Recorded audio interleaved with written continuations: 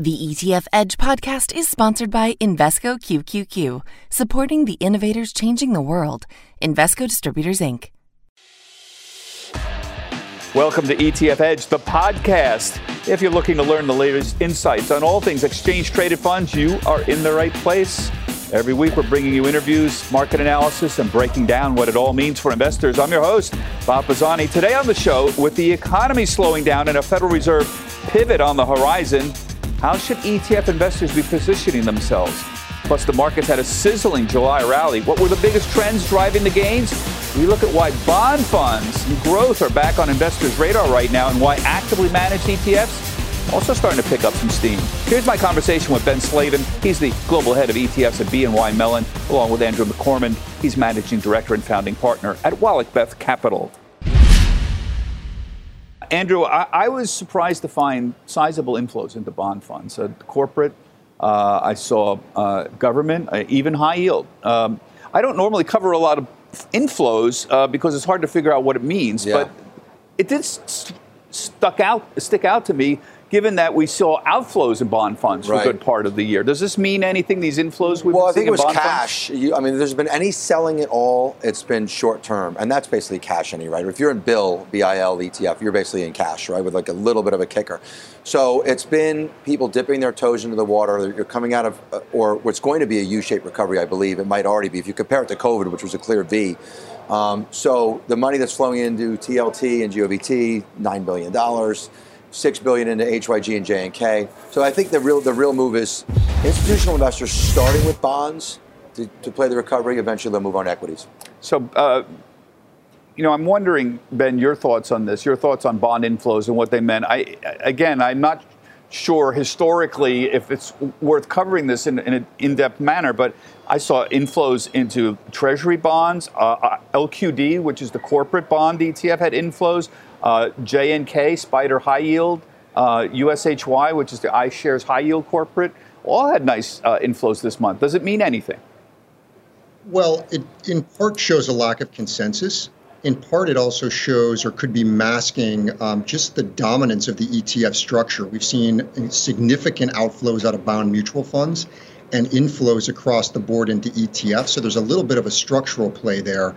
But Bob, as you said, we've seen flows coming into different parts of this to this market. More recently, we've seen flows come in the longer end of the curve, which is actually pretty interesting, and maybe not quite as significant or on top of the leaderboard, but certainly actively managed fixed income is starting to attract more attention, where at least certain retail investors and maybe to some degree some professionals as well are just saying, look, I'll leave it to an actively managed product or professionals to handle it at this point in the market. So a little bit of everything. Yes. By longer term, you mean 20 and 30-year bonds, I gather. Now, in contrast to bond flows, Ben, flows into equity ETF. Now, you tell me, you're the expert. It seems kind of flattish to me. There's some flows into growth funds, maybe some outflows from value, but it doesn't seem titanic to me. And you also highlighted, I asked you about this, money into high dividend ETFs like SPHD. So what are you seeing here in equity flows? Everybody always wants to know what's going on the equity side. Of course. Again, there's somewhat of a lack of conviction or consensus here with regard to the flow. But yes, we're seeing investor interest into dividend ETFs, which haven't, been out of style, for over time. But more recently, we've seen an uptick. SPHD is a good example of a product that really kind of sums up where investors are at. I would say it's a way to play this market more defensively, but also try to collect some income in a way that really avoids, I guess, some of the risk or the perceived risk in the bond market. And we also see in our book at BNY Mellon, really issuers lining up for these type of products. Some of them are passive, dividend oriented. Others are just different types of actively managed ETFs, trying in some way to provide a similar type of return stream for their investors. And high dividend, low volatility, SPHD, of course, has consumer staples, utilities. Yeah, it's actually a defensive play if you're going to be in equities. Yeah. It amazes me, Andrew, how much gets bet every day on these short-term levered plays. I look at amazement at the ProShares Ultra S&P. and the Ultra QQQ, which provides twice the returns here. So QLD and SSO are the ones to look at here. And the volumes are just titanic every day. We saw some Friday. I mean, I'm encouraged to see that they're finally working, or some investors are using the way they were designed, right? So you don't buy, you don't hedge at the bottom of the market. We saw a 10% pop we talked about this, we saw a 10% pop in the NASDAQ, 8% in the S&P. We actually got to even today. But everyone on Friday on my desk and the clients were saying, hey, are we close here? That's a nice move. Now let's hedge a little bit. So it wasn't necessarily a short bet. It's a percentage of the assets buying these ProShares names. You can find any sector you want in direction, short ETFs and levered ETFs. And then it allows you that little bit of hedge. And I do think, again, we're in a U-shaped recovery, not a V. There's no signs that point to this being a V, right? Gas is $4.75 a gallon, right? We talked about vacations, how much it costs to go away. So I do think it'll be a little bumpy. And when active investors and active PMs can make these bets, okay, I'm just going to put a little bit short here in case we get a little move down again, that's where they really capture their alpha. So QLD, is just for everybody, to make sure everybody's on the same page, is 2 times the triple short Qs. Qs, yep. Yeah, so it's 2 times the Qs. Yeah, 2 times. Yeah, so if triple Q's up 1%, you up 2%. If it's the long and the short. It's the long. This is the long end of that, and that's been getting a lot of play recently. Yeah. Ben, that being said, we've seen a strong 10% rally in tech, 8% in the S&P, or 9% in July. So maybe people want to hedge the latest rally and get other kinds of exposure. There are people who think the lows could be retested fairly easy.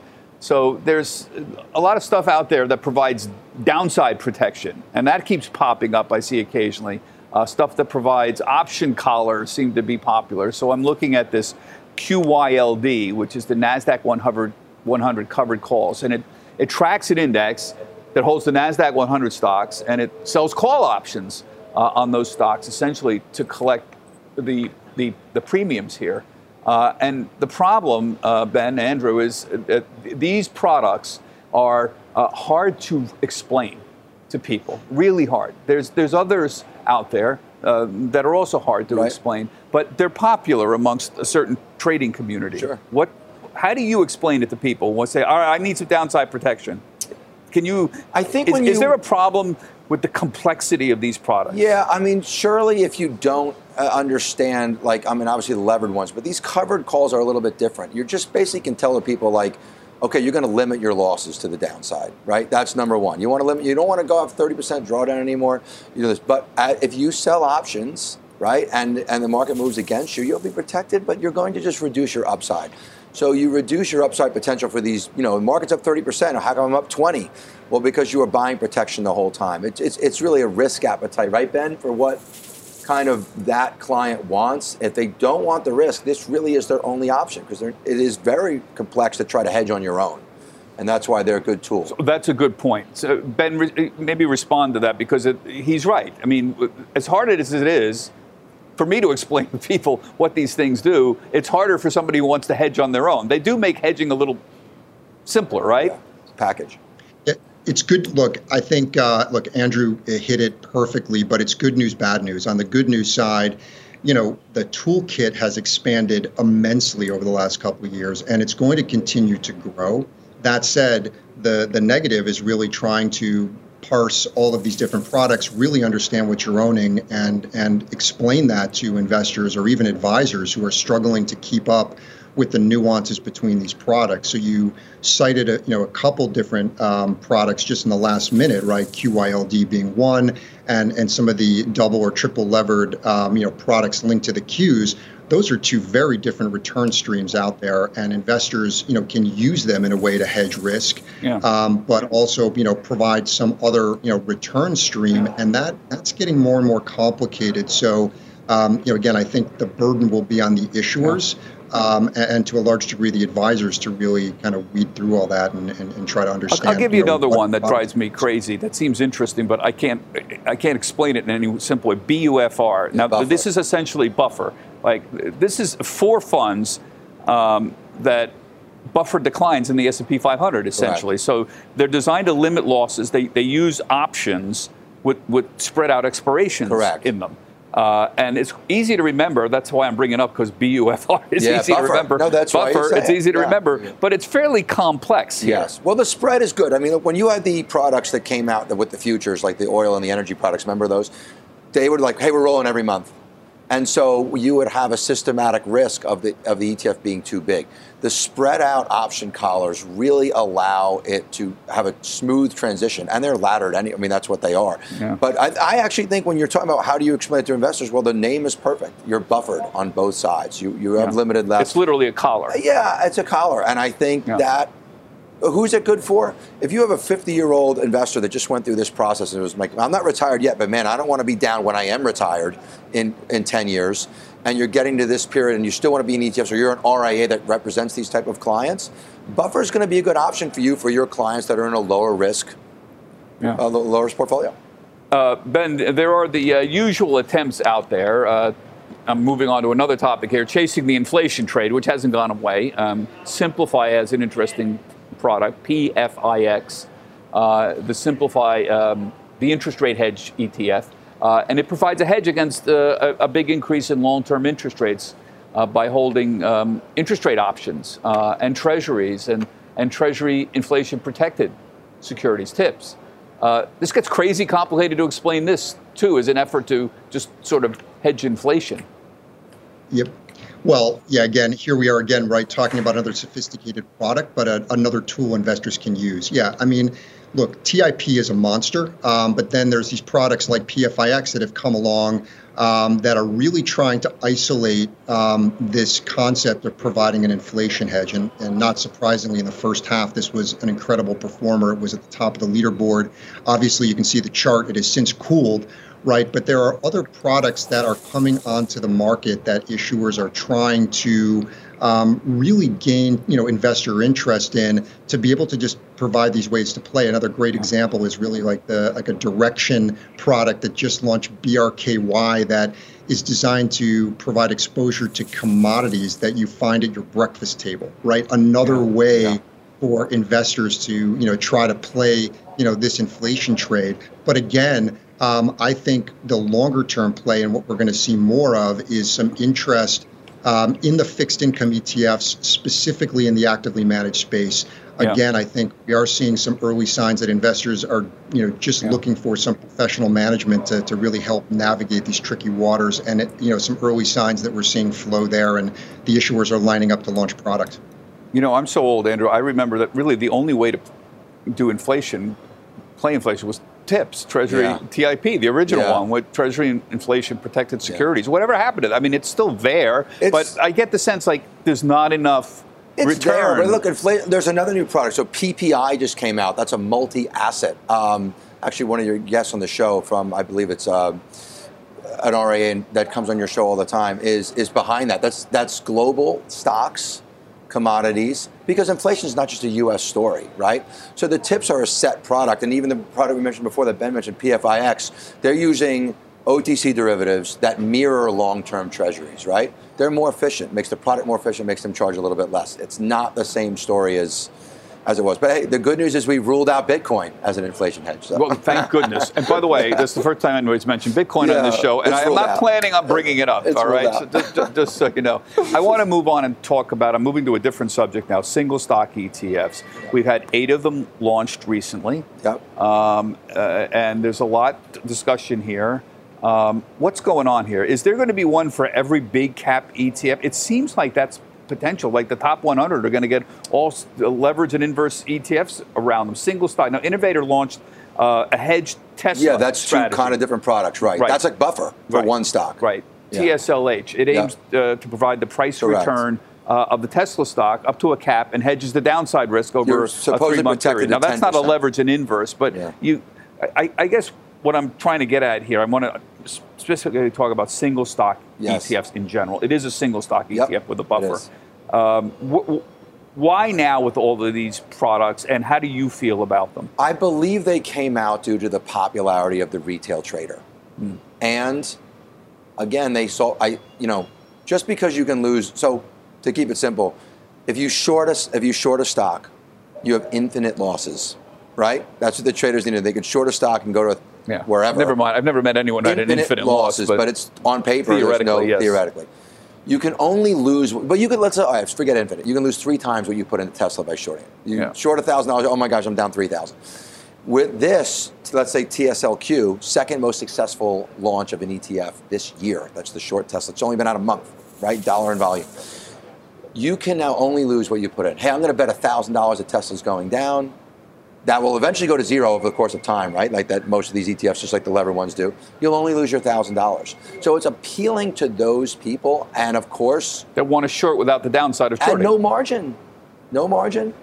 And international investors who can't short. But wait a minute, you're paying 1%? Oh, you're paying 1.2%? You're paying. It's not free. Like, oh my God, I just found something. The hedge includes the cost to borrow, and I'm sure Ben can speak to that. Being but the hedge includes the cost to borrow for the the PM. So it's all factored in. Yeah. But again, the person on Robinhood can now short. They're going to be happy about that. Ben, talk about this. What's the upside and the downside of these single stock ETFs? I mean, the advantages we just said, these single stock levered ETFs, they're more accessible than shorting and using margin. So, but what's the downside here? Yeah, look, the convenience aspect of that, and I think you hit the points perfectly earlier, is huge, right? But it's important that these products also, have their downsides and in many ways, work similar to many of the leverage and short products that are out there now, such as the daily reset.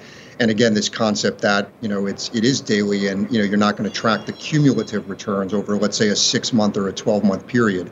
But look, the race is on with the ETF issuers. First mover here is key. So you are going to see the spaghetti on the wall approach, in my view. We have a line that is growing quickly on our platform to launch these products and bring these to market. So yes, you are going to see products pretty much up and down some of the larger mega cap names. And I think you're going to see multiple tickers now for each of those stocks out there. And look, some of these products are going to be quite volatile. Again, you look at the vol of a Tesla, right, or some of the other stocks that, assuming they come out, you are going to see some significant risk. Now, again, you can't lose more than you put in. But again, the betas on these products are going to be very, very high. And there's going to be the traditional confusion in the market on how they work. Correct. And I think an added bonus on the tickers.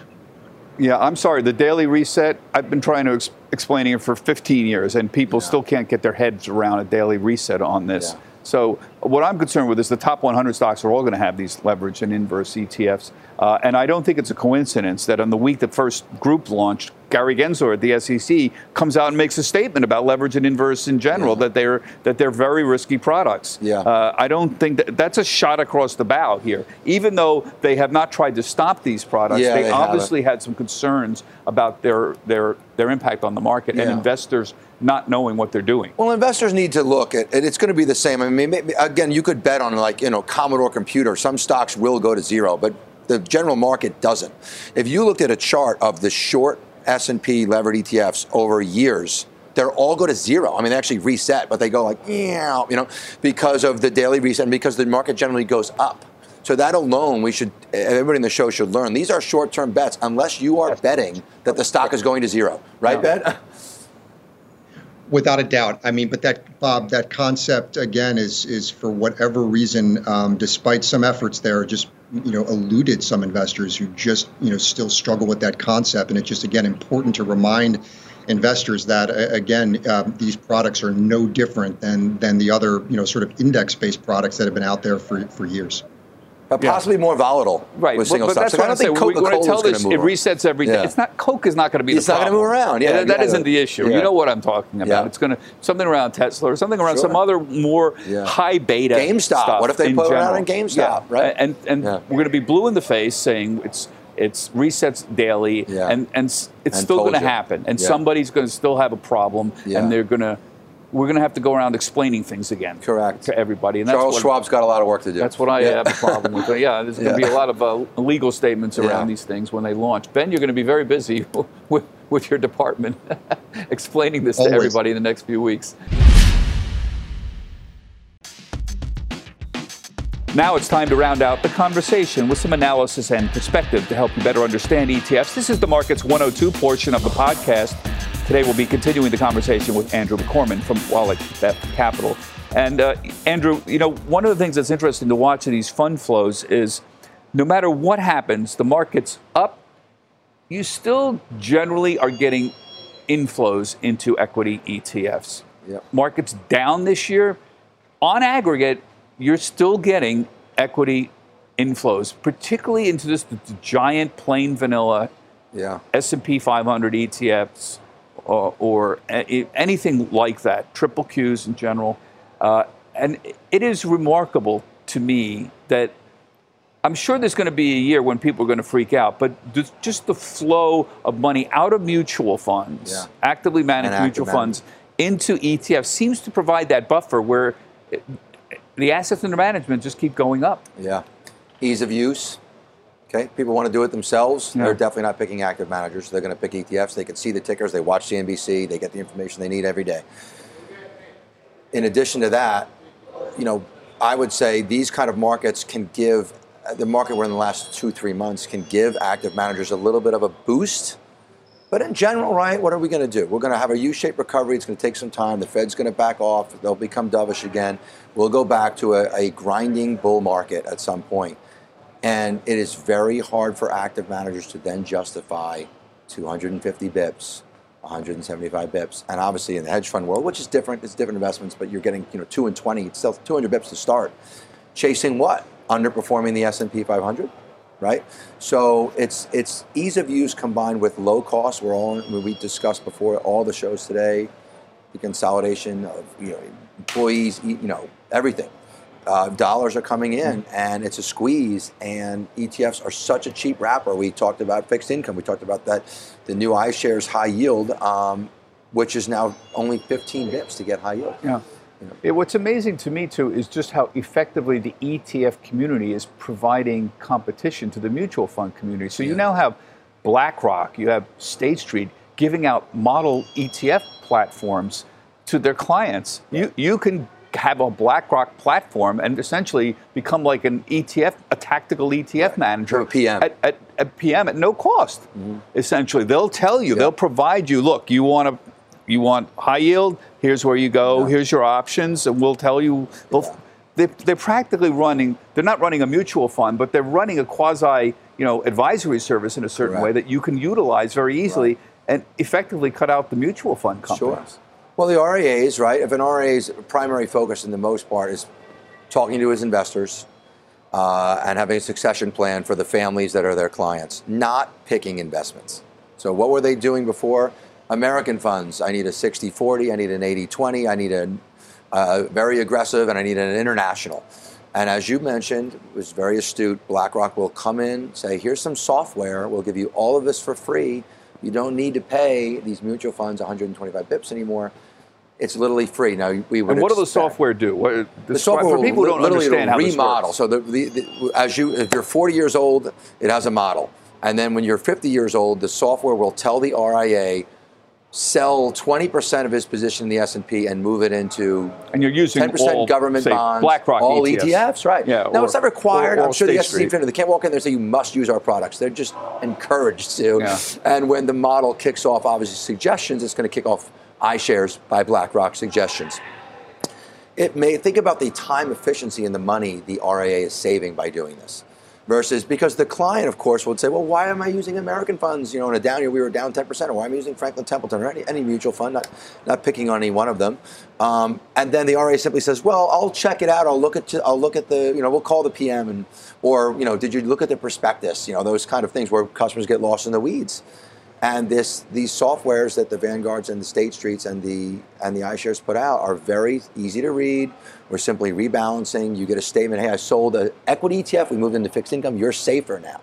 Yeah, and this is what enables you to drive costs down. So even instead of 120 basis points, maybe with that kind of efficiency, you can just charge 100 basis points. And the RA himself to you and I as consumers. Exactly. Yeah. Yeah, so this is part of the relentless efficiency of the ETF business. So it's not just the efficiency of the ETF, but you can now provide platforms for a registered an RIA that drives the cost down. Their cost to down, him, correct. Yeah. Provides options for the clients, Yeah. and essentially continues to provide a reason why people should take money out of mutual funds and put them into ETFs. Right. We were talking on the show with Ben Slavin from BNY Mellon about active ETFs, and I made a joke about, within a year we're going to have all 100 biggest stocks are going to have leverage and inverse single stock ETFs. I wasn't really joking. I mean, don't. No, that'll happen. You're right. Tell us what's going to happen with these single stock ETFs. I believe, as we said, the large mega cap non-volatile names will have them. It'll be interesting. They just won't get a ton of volume. Like at any given point, why would you short Ford? Right.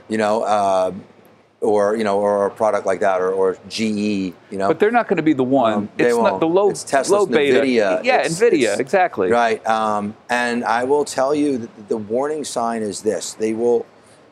There's no free lunch. There is now lunch. I guess is a good way to put it, right? If you couldn't short, now you can. So you have a new menu item, right?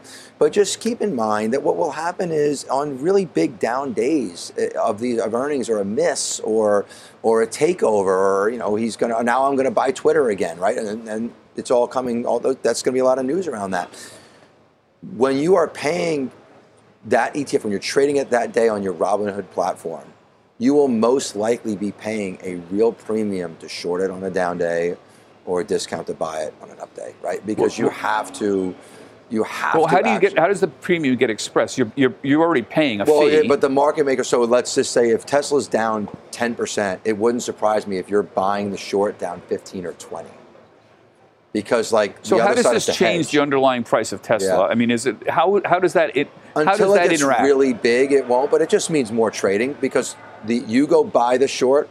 The market maker has to turn around and buy the stock as his hedge. You're not both short, right? He sells it to you. He has to go buy Tesla. So it kind of has a counterbalance there. But like I said, on a day where it's really down, they're just going to drive the price of the ETF where it is attractive for them to be buying Tesla long as you are shorting it. Well, that's simple to explain, right? If they're forced to buy it, they're going to move the market down to where it's at least okay, Bob, you want to short Tesla at 10, fine, but you're going to short it.